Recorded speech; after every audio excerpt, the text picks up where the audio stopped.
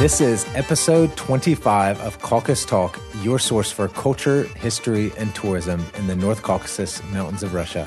I'm your host, Andrew. I'm your host, Eli. And let's talk about dance.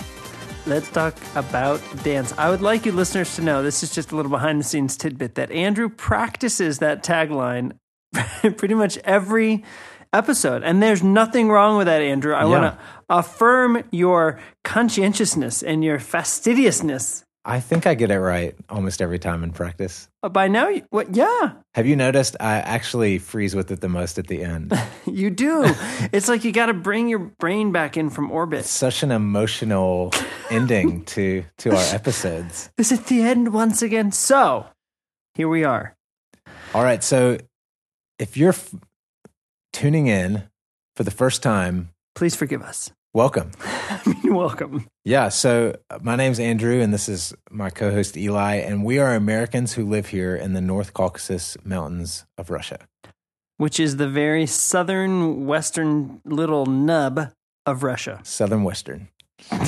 Yeah. And we really, really enjoy our lives here. We love this region. It's a fascinating place with different languages and cultures and peoples all in this tiny area of land.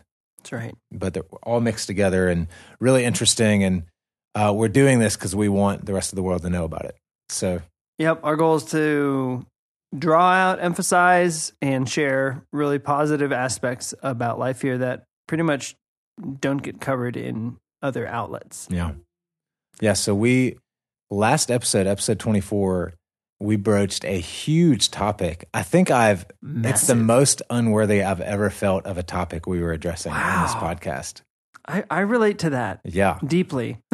But in case you haven't heard it, it's called Lezginka, which is the national dance of the North Caucasus. That's right. Yeah. And so we're going to keep that train going today, the Lezginka train. But first, we have a new segment. These segments have just been rolling out. It's like we're ADD, but the fact is we keep track of them. We actually listed them all the other day. There's lots of good things to talk about. So this segment is called Book Club. Book Club. Have you ever been in a book club? Never. Well, I've been in groups that read books. I've read books with groups of people, but it was never called a book We're club. both definitely like denying that, in total denial that we were in book clubs. For some reason, I associate book clubs with like canvas tote bags and like jumpers. I associate it with people my mom's age because she has done many book clubs. Without shame. Love you, Mom. Love you, Mom. Okay, so in case you didn't know, I'm sure there's lots of fans of Russian literature out there, and I'm sure you guys know kind of the basics. Tolstoy, Dostoevsky. In the West, Solzhenitsyn is pretty well known. And I would just like to release all of you that you can be a fan if you haven't actually read these authors. That's okay. In today's world, that is okay. I just want you, don't shy away from that. Just because you've never read Russian literature doesn't mean you can't be a fan. Yeah. And we did an episode, I think it was episode 14, about the North Caucasus role and place in Russian literature. And that was like a treasure hunt almost. Like I had no idea what a rich place the North Caucasus has in Russian literature. It's significant. Yeah. So I had always told myself I'm going to read the classics. The Russian literature classics. The big fat ones. In Russian. Oh, man. And I would never tell myself that. I basically came to a place recently where I realized that ain't never going to happen. He was on his knees in the rain, weeping. But I gave up on that. And since I did that, Andrew, it's been so freeing. You put it on hold. Yeah, there we go. But so I started reading specifically some of the classics about the North Caucasus in English, and I've been flying through them because I'm reading them in my native language. Amazing what happens when you... So I want to bring up one book today. It is a classic. It's by Leo Tolstoy called Haji Murat. The basic plot of it's set during the 19th century. during the Russian Caucasus War, when basically the Caucasus was made a part of Russia. And it really, really shows amazingly well the just stark contrast between Russian culture of the elites and simple Caucasus culture. So who is Haji Murat in a nutshell? Yeah. So if you don't know anything about that war, the basic plot is Russia was seeking to make, through war, make the North Caucasus a part of its kind of empire. And there was a man from Dagestan, an Avar man named Imam Shamil. He was a Muslim religious leader, and he basically rallied most of the North Caucasus to fight back against Russia. And so it was a really long war. It was almost 40 years long. Gosh. And so Imam Shamil is really revered in Caucasus history. To this day, yeah. But so the two like big figures were Imam Shamil and then Yermolov. He was a big Russian general during that time. And then Haji Murat was one of the Caucasus like big kind of name fighters, but he turned sides to the Russians in the book. Oh, yeah. And that's historical. It's not historical. So it's like historical fiction. Yeah. It's like the James Michener version of the Caucasus Wars. Yeah. And so basically his goal is he's wanting to get his family free who's been taken capture by Imam Shamil. And a lot of the story is set with him basically living among the Russian camp and just experiencing how different he is and he experiencing how different they are. And he's Chechen in the book. Well, is there an angle? Is he pro anybody? I mean, I just came away reading the book understanding better kind of how Russia and Caucasus history started together, which is just fraught with tension, you know? And I think there's a great quote that is in the book. I think it really defines well, even to an extent today, not just like the misunderstanding and differences between Russian and Caucasus culture, but really cultures all over the world. When you meet somebody who's from a totally different place than you, religion than you, background than you. And so Haji Murat was at these like Russian balls they would be throwing in the soldiers' camp. Man. Which was like so influenced by like French culture and people were speaking French but people would always come up to him and dress totally different from him and say, "So what do you think about our life here, our balls, our traditions?" Kind of saying it with pride. Right. That like, "Oh, I'm sure he loves it." Right. And he would never say anything negative back, but he would always respond kind of neutrally by saying something like, "We don't have anything like this where I'm from." But he has this amazing quote. He says, "A dog could feed a donkey meat, and a donkey could feed a dog hay, and they would both starve." And basically said, if you think about it, like a dog eats meat and loves meat, donkeys love hay, but they would never eat each other's food. And he was basically saying, our cultures are so different, and we don't need to try to reconcile them because, it's just fascinating. Appreciate them for what they are. I had to like put the book down, like when I read that and think about that. I thought and that's part of the Tolstoy's genius is he has just lots of really good insights like that. You never would have gotten there if you'd been doing it in Russian. It's true. I would have been like, wait a minute, what? Donkey? Hey, what? Hey, Andrew, so in terms of like, if I'm, kind of stirred up listening to you, in terms of girth units, I mean, what are we talking about with the Tolstoy book here? It's not long. It's actually not long. All right. Yeah, and we have a link to it in our show notes for episode 14 about the North Caucasus in Russian literature. But yeah, have a read. By the end, I felt like it started slow and finished really strong. Like it really built up momentum. So if you want to transition from being a fan who has not yet read any Russian literature to a fan who has, this could be Haji Murat, Haji? Hadji Murat. Murat. And where'd you get it? Like on Amazon ebook or what? Yeah, you can get it real cheap on Amazon ebook. Nice. But yeah, that'd be quite the Tolstoy classic to jump into, straight into say. the Caucasus. Hey, I've got a segment, Andrew. Okay. While we're on segments, Wow. that was our book club. I've got our culture couch, our culture shock couch. We're calling it couch like psychologist couch. So we our emphasis is to really celebrate the Caucasus, but we are also living cross culturally and believe that like our lives and our experience are a real resource to share with our listeners, many of whom have cross cultures or live cross culturally, and I think maybe could benefit. So these are observations that we've had that are not they're not inherently negative things about local culture, Yeah. but they are things that can be hard to adjust to. It's like feeding a dog hay. Or a donkey meat, I've always said. So one of these, this is not unique to Russia or the Caucasus. I think it's probably widespread throughout Europe. But if you've never been here, one of the most distressing experiences for, I think, especially Americans, I don't know about Western Europe, but really Americans, is your first time in a supermarket. And, it's enough just to get in there and try and identify things. You're like, well, I think the white stuff is probably milk, and I think these squares are probably butter, but I don't know. Yes. It could be lard. I mean, and you come home and find all these exciting surprises.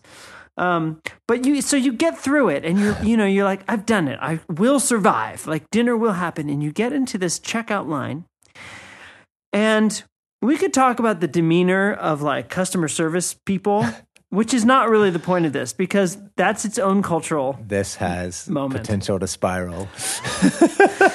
It's snowball. That's the word I was looking for. It's either one, man. But it's when they scan that food item, what happens next? In the US, that checker is either a checker who passes the food to a bagger or is him or herself a checker and a bagger. Meaning they got the thing right there, they check it and bloop right into a bag for you. Not so here. The checker scans a thing and one could construe it as a look of derision. Casually. Just casts it aside. I was going to say askance. Askance. It'd be perfect. Casts it asunder. And it just piles up right next to the checkout line. And it's your job to bag it. I wonder how many of our listeners this would bother. No. Andrew, listen to me. It should bother any red-blooded American because not only do they not bag it, it's not just that they don't bag it, but as soon as they're done, and you've got this pile of food there, they sit there and they give you the amount and they just wait. They just wait for you to pay. You gotta time everything right. And they just wait. And if you're not ready for this, you've got this pile of food and you're trying to shove it in this bag. And I'll tell you, bagging is actually kind of tricky when the bags are not suspended by themselves open. And the bag's going everywhere. And there's this line. As soon as you pay, let's say you pay with a card, the instant that payment is through, she is bloop, bloop, bloop, the next person's food. Right on, like literally right on top of yours. Now, the saving grace in this is that no one else is bothered. They don't care that you're there, that all your food's piled up. That's a good point. They're not like, this is normal. I've never seen any argument there at that side of the line between customers. Well, he hasn't shopped with me, but between local customers. Yeah. But I will say that has been one of the like high blood pressure moments for us. It's like you're trying to get all the food in and you feel like this pressure of all these people, but you learn that actually it's not a high pressure situation. It's not bad. It's just different.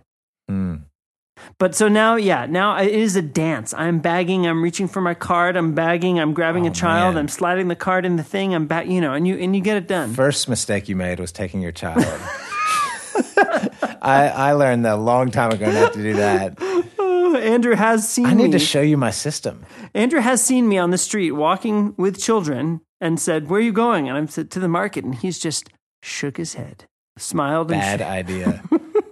I have it so much down to a T that I'm often 2 people back. I've got all my food on the thing, and I'm already leaving the line, putting my card up, and getting my bags ready. That's right. Getting your bags. That's right. You got to prep it. You got to prep it. Yeah. And the other thing That's a good point, though. I've been here long enough now that I'm just so used to that. Yeah, but the first time you were in there, man, exactly. Yeah, you feel like it's you're a all process. thumbs. Yeah, you're just like this. How is? And what happens in cross-cultural encounters like that is your first response is like, how do people live like this? I mean, it's just like you can't see that there's a way that this works, but then you adjust through opening your heart and learning new skills. That's what you were gonna say. So that's my couch. That's my culture. Man, that's actually good you shared that, because I think all of us have common things we've probably been bothered by moving overseas, but all of us have different things too. And I'm sure I have things that have bugged me that wouldn't have bugged you. Yeah, but I guarantee you if I ask any other American here, they know exactly what I'm talking about. That's all right, awesome. well, that's it for that. Man, let's get into the real segment here. So this is part 2 of talking about the Lezginka, the national dance Lezginka in the North Caucasus. And before we continue our discussion about Lezginka, I have another one of our segments, me quizzing Eli spontaneously. But this is part of the real thing. Yes. So I have before me 13 or 14 national dances, like international dances. Of different nations. And I'm going to quiz you to see if you can associate the dance with the nation. Moly, I don't know about this one, man. I'm. If you don't know about it, think how bad it would be if you were quizzing me. Okay, yeah, so there'd be a lot of silence to cut out. let's we're going to put a little Lezginka music in the background here, which, by the way, very sad. Lezginka was not on any list I researched about top famous international dances. They don't know. So we're going to play Lezginka. All right. We're going to play Lezginka in the background, and I'm going to quiz Eli. All right, bring it on. Here we go. All right, number 1. One. Samba. What country did that originate in? It's only from one country. The samba is clearly from. Oh man, I don't know if I can do this with music playing in the background. I'm going to say the samba is from Brazil. You got it. Boom! 1 for 1. Good start. It's all downhill from here. I know. Good job. All right, how about the salsa? Well, it's obviously not Brazil. Yeah, no duplicates here. The salsa is not from Argentina. Nope. Is it from Mexico? Close. Cuba. Ah, should have known that Yeah. one. Good guess, though. I cross-researched multiple lists, and so I think So everything's these are the solid here. reliable Yeah. ones from the internet. How about ballet? Woo! I thought I knew this right off the bat, but it's obviously either Russia or France, and I'm going to say France. Close. It was Italy. It came out of the Italian knew Renaissance, but then it moved right into France. Do you know I knew this? I'm sure you knew that. I said about everyone. I did study that in college. He knew that, everyone. All right. How about the tango? I would just have no grid to differentiate any of these. There's no duplicates here. No duplicates. So it's not from Italy, Nope. and I mean it has to be from Spain. But I would think you would do flamenco, but maybe that's too easy. Spain. Good guess. Argentina. Same language. The tango's from Argentina. Yeah. All right. Hey, you're making good guesses, though. Educated Thanks. guesses. They're at least educated. All right. How about the waltz? 1, 2, 3, 1, 2, 3. Austria. The Vienna waltz is from Viennese Austria. waltz is from. They Hold on, say- give me a second chance Okay, now. okay, If the okay. Viennese. Well then, It wasn't fully out of your mouth, so it, yeah, it that's won't right. count. My hand was still on the piece, the chess piece. Then it's right. It's right next to Austria. It's got to be Germany. Germany. Nice. I'll give you that. 2 for 5. Okay. If you were a baseball player, you'd be batting 400 right now. Thank you. Like, that's the greatest average ever. Just All right. keep that in mind. How about tap dance? I love tap dance. I'm gonna do a little thinking out loud here. Tap dance proper, we think of as like Broadway, but step dance. There's a lot of Irish step dance. Clogging, Appalachia, America. USA. Woo! You got it. And actually, most people would say specifically tap dance originated probably from Africa and some of their like slave traditions. Yeah, because And then- it was like a gumboot dancing was like a stomp step Okay. dancing. Man, 3 for 6. Okay, Good bring guess. it on. How about the belly dance? And to be fair, you can just guess a region here and not a country. I wasn't able to nail down a country on belly dance. North Africa.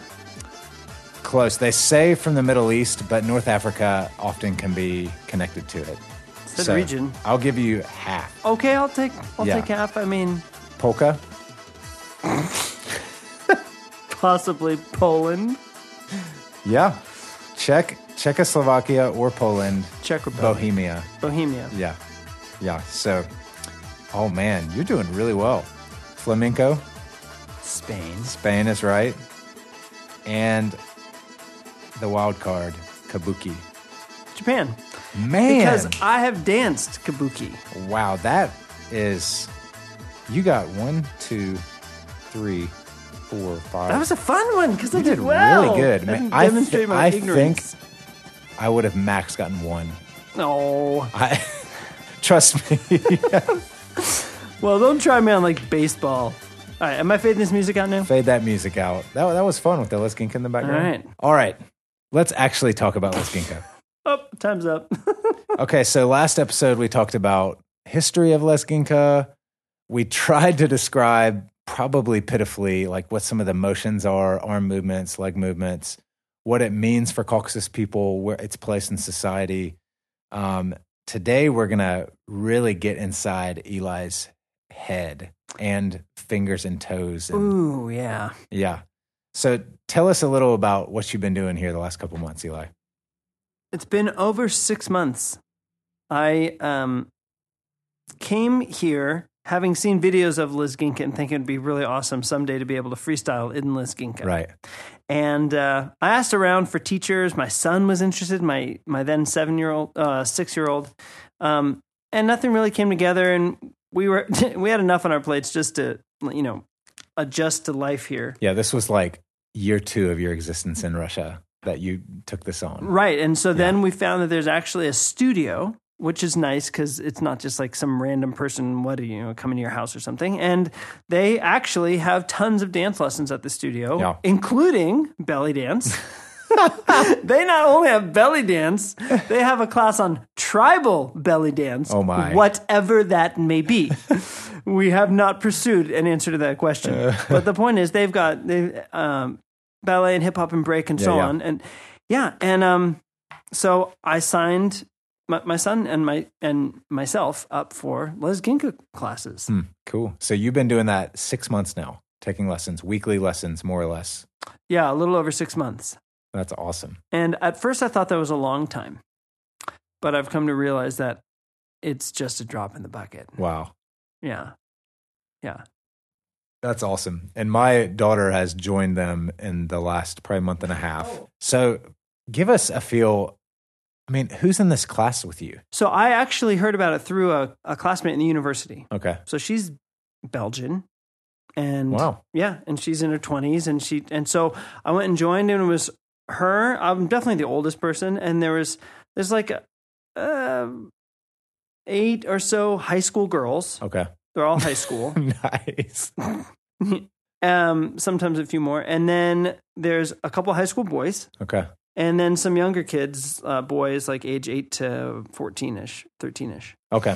So it's mostly younger kids, definitely like student age, but they have had other adults. So when you started taking classes, how do you learn this dance? Because I've kind of gotten the impression from Caucasus folks, like you just grow up seeing it done from the age of a kid, and so you just get good at it. That from is watching. true. And that is one of the most challenging things about learning this. At your age, or? I think as a foreigner, Okay. I think age has something to do with it. It's not.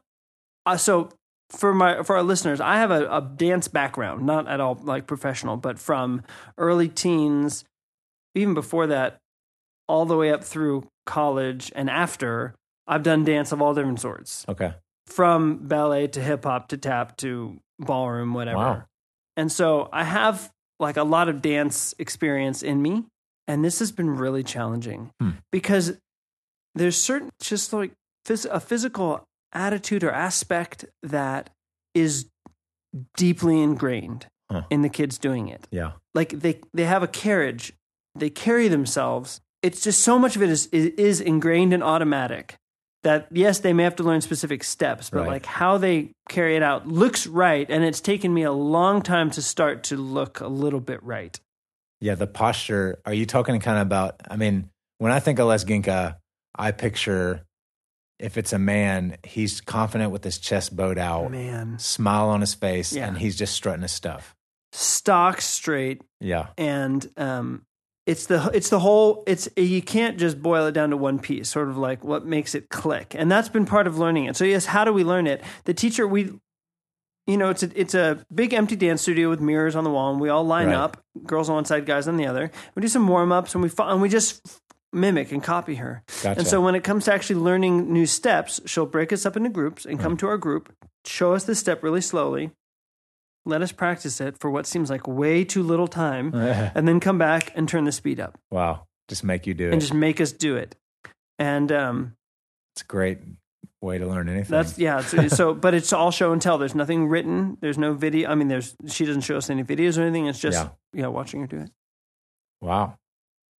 Huh. So with all your dance background, were there, I mean, listeners, like every single part of your body has a specific role, and we're going to talk about it. Your feet, your toes, your arms, your hands, your chest, your face.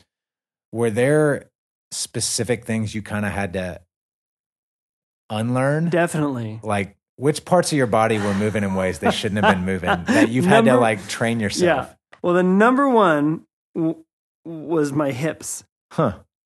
Because there's different styles of dance. Like if I'm at a wedding or a party and just kind of goofing around and like having fun and it's funky or whatever, like you're loose. And, for me, it's like loosey-goosey and just kind of doing whatever. I'll tell you what, one little twitch of your hips in the wrong direction and you are not dancing Lesginka. Wow. There is no hip action. There is no hip action. Wow, yeah. So that was the first thing. I didn't even notice it, but she would just make fun of me. I mean, that's part of her pedagogy is you'll do something and she'll just, our Russian language teachers do this too. We'll like try and like read a sentence and let's say in Russian, they'll respond with, and now in Russian. Oh, wow. After we've been trying to say something Russian, it's like, come on. That's just wrong. So my hips was a big one. Huh. Keeping your back, I would say kind of hyper straight, like shoulders really pulled back, like you said, is not really hard to do. Yeah. But then to maintain it takes a lot of more probably focus than strength. I feel like that's the one part of the dance. I've focused so hard on learning every other motion that I've totally not done that. You've learned it. Well, I've watched it enough that I can do it now. Yeah, man. I mean, nothing to write home about.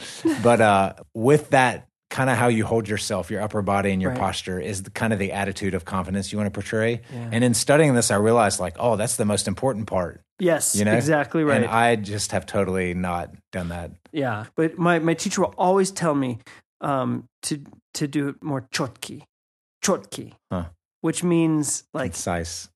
Precise, clear cut. Yeah, I mean that's the masculine essence of that. Yes. It's like sharp, strong, concise. And for me, they're not very complicated motions, but I put them together and you kind of only focus on one thing at a time. So your arms are sailing away, doing something else while you're focusing on your feet. And it's not very chotki at that moment. The feet have been the hardest for me, I would say. I would say that the chest is the thing I've thought least about, but my feet, I just feel like an idiot, just flailing. I feel like I've got the hand motions down decent. I kind of know the rhythm of it, but man, my feet are the ones that feel so unnatural to me. Yeah, the feet are hard and it's tiring. So why don't you talk us through each motion you have to learn with each part of your body? And maybe it'll help our listeners have a better understanding of what this dance actually looks like if they haven't seen it yet. Sure. Obviously, there's a lot of different steps, and I'll just describe some generic, some basic ones or classic ones. Yeah. So we've talked about the man. Did we talk about the symbolism last time? We did, but let's rehash it. Yeah. Okay. It might help to zoom out and then zoom in. Cool. So the symbolism here, we talked about the eagle and the swan, right? Yes. So I actually learned recently that there's a kind of a deep history to this, that the first mention of Lezginka is from the Narts sagas. Okay.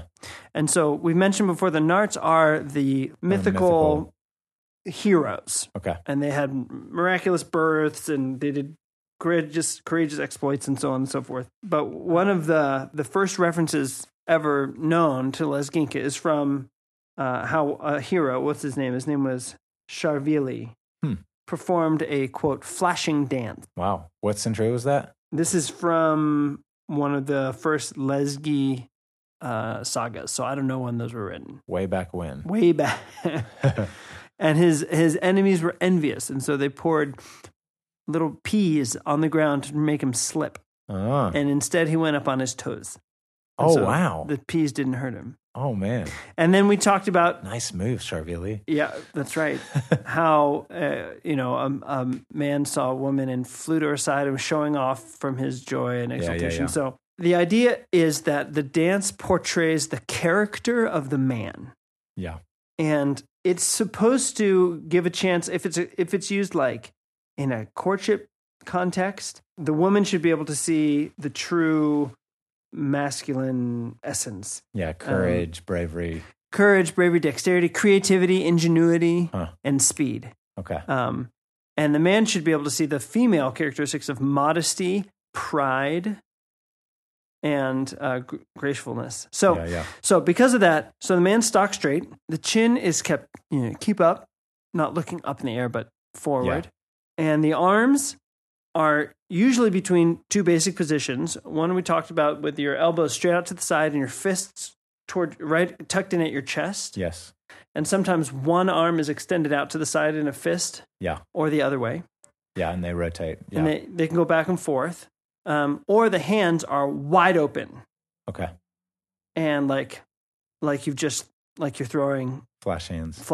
like jazz hands. Yeah. And those shoot back and forth. Yeah.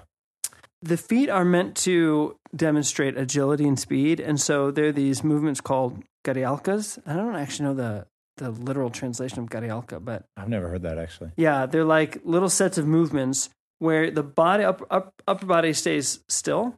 And if you've ever seen river dance, this is a good parallel where they're standing stock straight, their arms are down at their side, and their feet are like blurring away.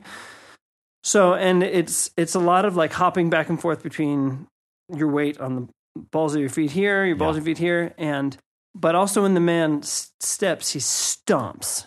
Yeah. So when his foot goes down, there's like a really strong stomp. Yeah.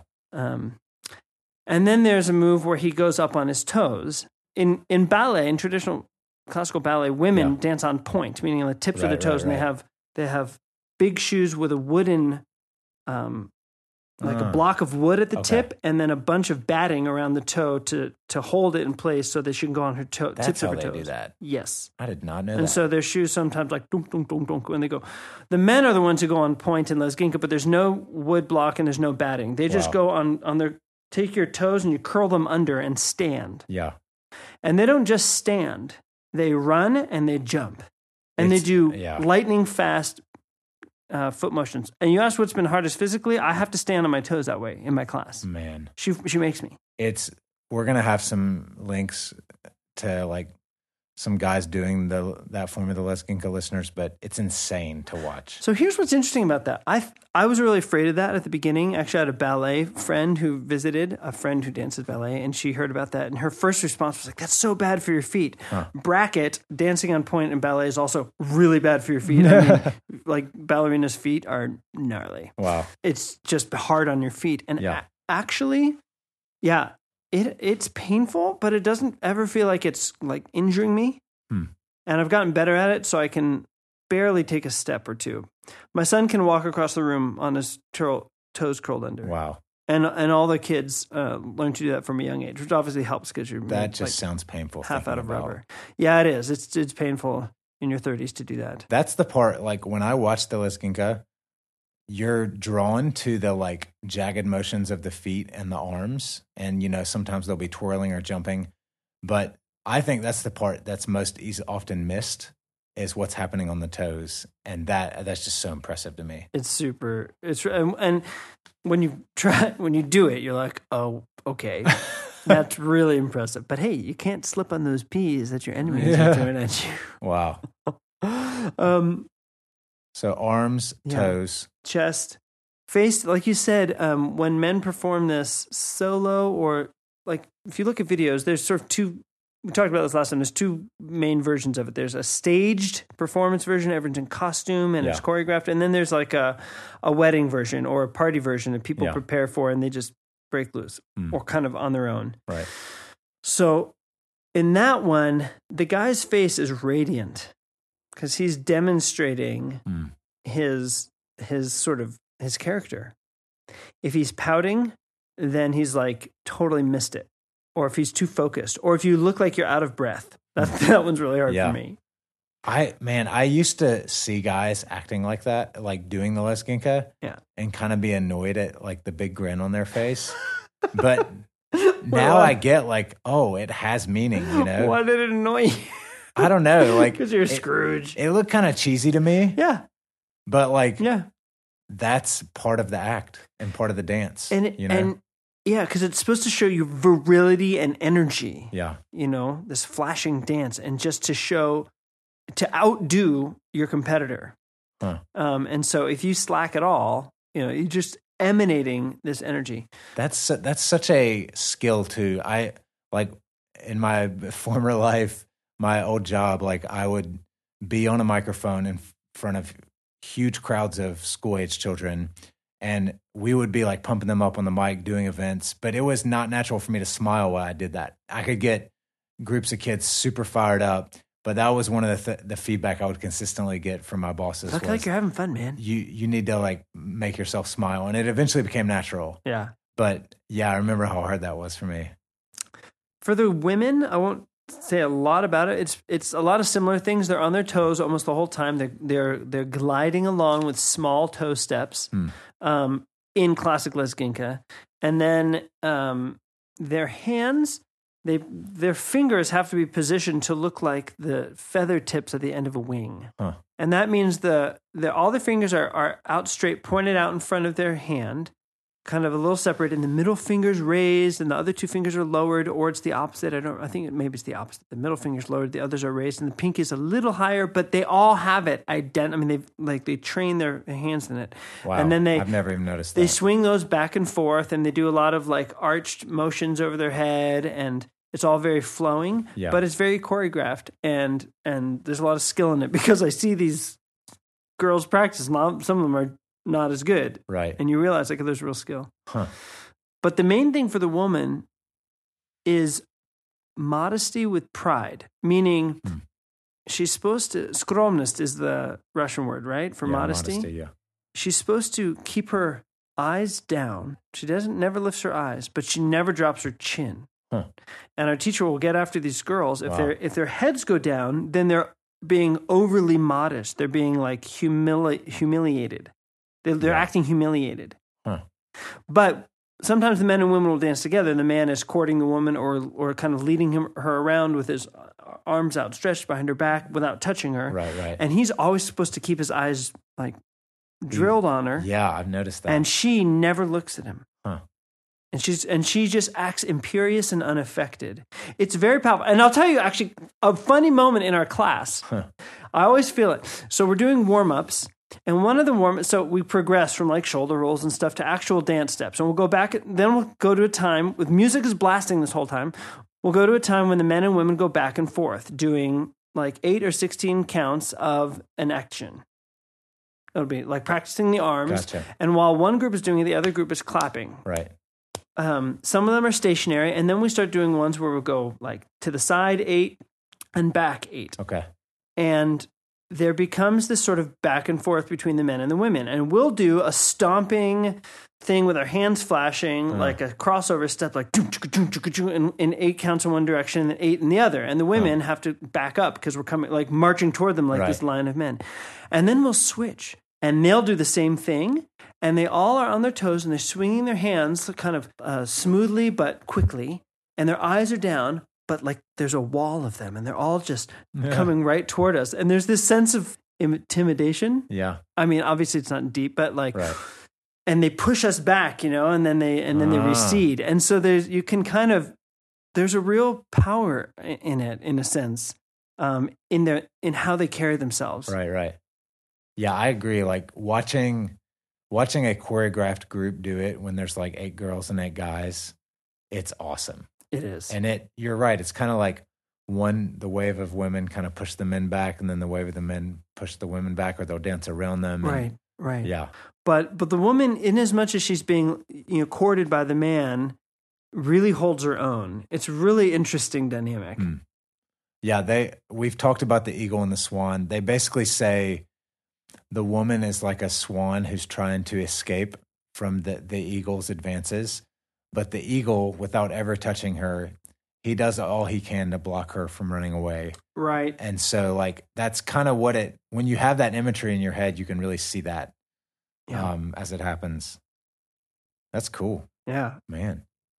So let me touch real quick, and then I want to get back to your experience with this. So the one form of the Lezginka is kind of the man courting the woman, and it's often the man's dancing around her, and but then another version is they say that it originated, maybe it was like a war dance, a Caucasus war dance, and you'll see this today where it's just lots of guys doing kind of strutty, showy Lezginka together, but the meaning of the dance is fascinating as I've studied it. They say that like every single motion has some kind of meaning. For example, a firm fist or the fingers apart means it's like your hands are ready to attack. Yes. And let's see here. Your small steps, like or the tiptoeing, can represent like a warrior sneaking down the paths of a mountain, like quietly. Often men will either jump into the circle or make a grand entrance and then do a pose.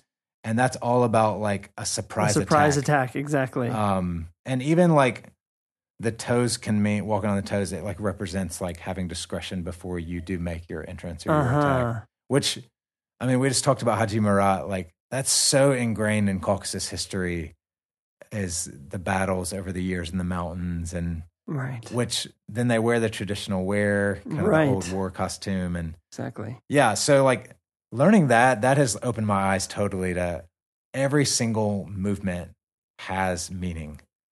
Yeah. Another interesting part about this is that Lezginka it refers to a complex, a complex, meaning a noun, not an adjective. It's a group of cultural features that hang together. It isn't just a dance. It isn't just music. It's a combination of these things enacted together in a certain way, and it runs from Iran over to Turkey. It's found in all these places in their own expressions. Yeah. And if you go into each of the people groups, they have their own names for the dance and their own music. Yeah. And yet there are like common features, like generally common clothes and some music that is common to all of them and some motions that are common to all of them. But it's in the distinction, it's in the differences that people really revel, like vive la différence, this idea that and I would experience this with my teacher. She would go through different styles, and at first the difference would be so subtle to me I almost couldn't execute it. Like the difference between Chechen and Dagestani, it's just one. But as you get into it and you start feeling it in your body, and kind of learning to control your body in a way where you can like feel the space better. Yeah. You can really feel a difference in character and between them, even through subtle differences. Wow. Like one is more showy, one is less. Like between Dagestani and Chechen Lezginka, my arms might go from my hips to palms straight out, arms straight out in front of me, Yeah. then up to my chest in fists and back down. Well, the attitude, the angle of my hands makes a difference in that motion between Chechen and Dagestani, which actually has a meaning because the Chechens are more warrior, more aggressive. It's further out front and it has a more frontal. Anyway, look. I'm thinking of a Chechen friend right now, seeing him do his hands outward like that. Yeah. In the Lezginka. That's amazing. And it's slightly different. And so you can go into it, and an outsider might just be like, whoosh, over my head, or I don't care. It all kind of looks exciting and the same. But my point is, after a mere 6 months of learning this, my goal is to see it from the inside as best I can. And there's so much vested, like you said, it's not just meaning, but it's like whose meaning is vested in these steps. That makes it so powerful for these people, because it's like, that's our Lezginka. That's how we do it. And even from village to village, it can be different. So I'm really excited to continue. Man. Yeah. That's funny. I've seen lots of people do the Lezginka, and everybody does it a little bit different. And my take on that has always been, I'm so American. Oh, that's each person's like individual expression, like that's how you feel. Or like they learn their own moves, but from what you're saying, it sounds like every different people here has a specific way that they do it that they've learned. Yeah. Yeah, that's fascinating. Yeah. So what would you say have you learned about, what has the Lezginka taught you about the Caucasus? For one, learning Lezginka has given me a lens to understand a little bit more, I think, how they see themselves. Huh. It's easy as an outsider to look in and see, for example, really strict or traditional gender roles. Right. And to think you understand that. And maybe even to judge it. Yeah. But learning the dance and feeling the motions has made me realize it's harder to understand than I thought. There's a lot to it. There's a lot to being a man in the Caucasus. Let me put it that way. For example, or being a woman. Now, you may not agree with it or aspire to that or whatever, right. But it isn't just sort of a shallow, crotchety, sort of backward, stuck in time thing. There's real depth and I think wealth to, and that's just one small aspect. But it's given me a bit of a mirror to look at myself as an American and what are the markers of being a man and demonstrating that in my culture, and to kind of evaluate those, from looking back over the ocean, like, hey, are these the things that I want to continue? Which of these do I want to keep for myself, or do I want to adopt new ones, or try and pass on to my children? Yeah. And engender in my home. And I'll say that there's definitely some things that I want to adopt more. Yeah. And I think the Lezginka has given me a chance to understand that a little bit more. Cool. So listeners, here's the deal. You need to go to our show notes, click on the links, and watch the Lezginka. You got to watch it. I mean, I'm sitting here, I know what it looks like, and I'm watching Eli do the motions as he talks. I'm still not sure like what you're picturing in your head, but you need to click on these links and watch these people doing it. And yeah, we're going to have 4 or 5 links that show different kinds of the Lezginka, but hopefully that'll give you a better feel for what the heck we've been talking about. You just got to see it. Yeah. See it and believe it. So, and all you ladies out there, don't worry. We have in the pipeline, we've got a Caucasus lady who's going to be talking to us about from a woman's perspective. Excellent. The Lezginka. Yeah, so that's coming up. So listeners, love to hear your feedback. We'd love especially to hear from our local Caucasus listeners what the Lezginka means to you. But please email us at podcast@caucustalk.com. Let us know what you think about this, what questions you have about the Lezginka. And man, one day, we always have something to say at the end about what they're going to do when they come here, but someday, soon. If you come here, I'm going to make you do the Lezginka, listeners. So anyways, this was episode 25 of Caucasus Talk, your source for culture, history, and tourism in the North Caucasus Mountains of Russia. We will dance Lezginka with you when you get here.